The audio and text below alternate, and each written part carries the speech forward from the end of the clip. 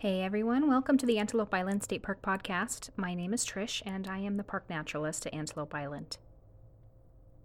It's March and we're coming into the end of what I call porcupine season on the island. So let's talk about porcupines.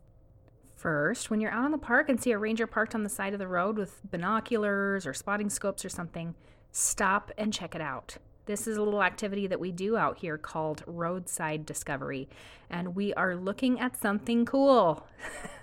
It might be something small, something camouflaged that maybe you overlook, something that thousands of people drive or ride or hike past every single day and don't notice. And one of my favorite subjects for roadside discovery is the porcupine. Now, most folks that stop to check out the porcupines during roadside discovery are surprised to learn that porcupines spend a lot of time up in the branches of trees. Now, there are loads of different types of porcupines, but the critters that you're going to find out here are North American porcupines. They are mammals in the rodent family. In fact, I believe that they are the second largest rodent just after the beaver. Someone fact check that for me and let me know if I'm making it up, but I think that is true, that they're just the second largest mammal after the beaver. Now, they are certainly the prickliest of the rodents, if not the largest. Now, the many different types of porcupine come in many different shapes and sizes, but our North American porcupines are around 2 to 3 feet in length as adults, so they're pretty good size. They weigh in at around 20 pounds, so about the size of a beagle or a French bulldog. When you're looking for these things, you're going to just look for, I think that they look like bird nests up in the trees, just like bundles of sticks and twigs. Sometimes that is a bird nest, but sometimes it is a porcupine. So take a close look. Porcupines are nocturnal, so when you see them up in the trees during the day, they're usually sleeping. But every once in a while, I'll see one eating or climbing around from branch to branch, and that's a nice treat. Most of the time, they just look like sleeping little lumps in the branches. Their diet is mostly tree bark and berries, and that's part of the reason you'll find them up in the branches of trees. They especially love the juniper and Russian olive trees out on the island. They're the only thing that loves the Russian olive trees on the island. That is a trash tree that I wish we could just get rid of, but the porcupines do love them. They use their super cute, squishy little hands and feet, and that helps them with traction and helps them navigate the branches. And also, they have very strong tails, and they'll use those to help keep balance and keep themselves safe up there. A common cause of death for porcupines is falling, though. So when you're enjoying them out here or anywhere else, keep your distance. Do not stress them out. You would not want to cause a fall by these guys. Now, they're mostly solitary. If the weather is really bad, they may come down and den up with other porcupines and their family. But for the most part, you'll just see individuals by themselves up in the trees. Another exception is moms and babies. Oof. Babies, they are so cute. I can't stand it. Mom porcupines are pregnant for about 7 months, and babies are born usually in the spring, May, June. Babies already have quills at birth, but they're soft, and they harden after just a few days after they're born. They are so little, only around 1 pound. They've got their eyes open, and they're ready to face the world.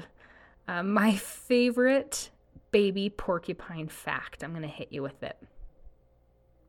A baby porcupine is called a porcupet. Isn't that adorable? These little baby porcupets will hang around mom for just a couple of months, and then they move to a tree branch all their own and strike off and are self-sufficient. Let's talk about their quills.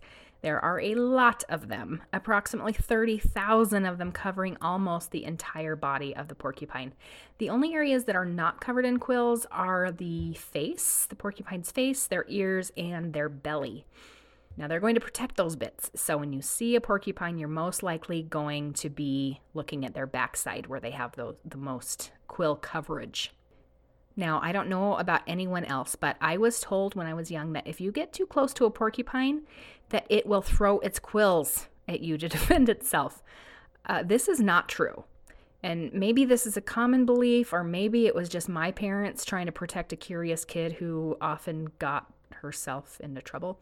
But porcupine quills are essentially just stiff, pokey hairs. and they're attached just like hair is. They do release easily, but there is no mechanism to launch quills at potential predators. They don't move super quickly either, so you don't have to worry about being chased. This is not permission for you to approach porcupines or any other wildlife. Keep a good safe distance. You don't want to stress them out. Now, they don't move very quickly, so don't worry about getting chased, but they can whip their tail around very, very quickly, and that quill-covered tail is what usually lands in the face of your curious dog, who is probably off-leash if they're close enough to a porcupine. The tips of these quills are very, very sharp, and the shafts are covered in overlapping scales that act like barbs. Those make them very difficult to remove. So the quills penetrate flesh very, very easily in one direction and often require surgery because you can't back them out.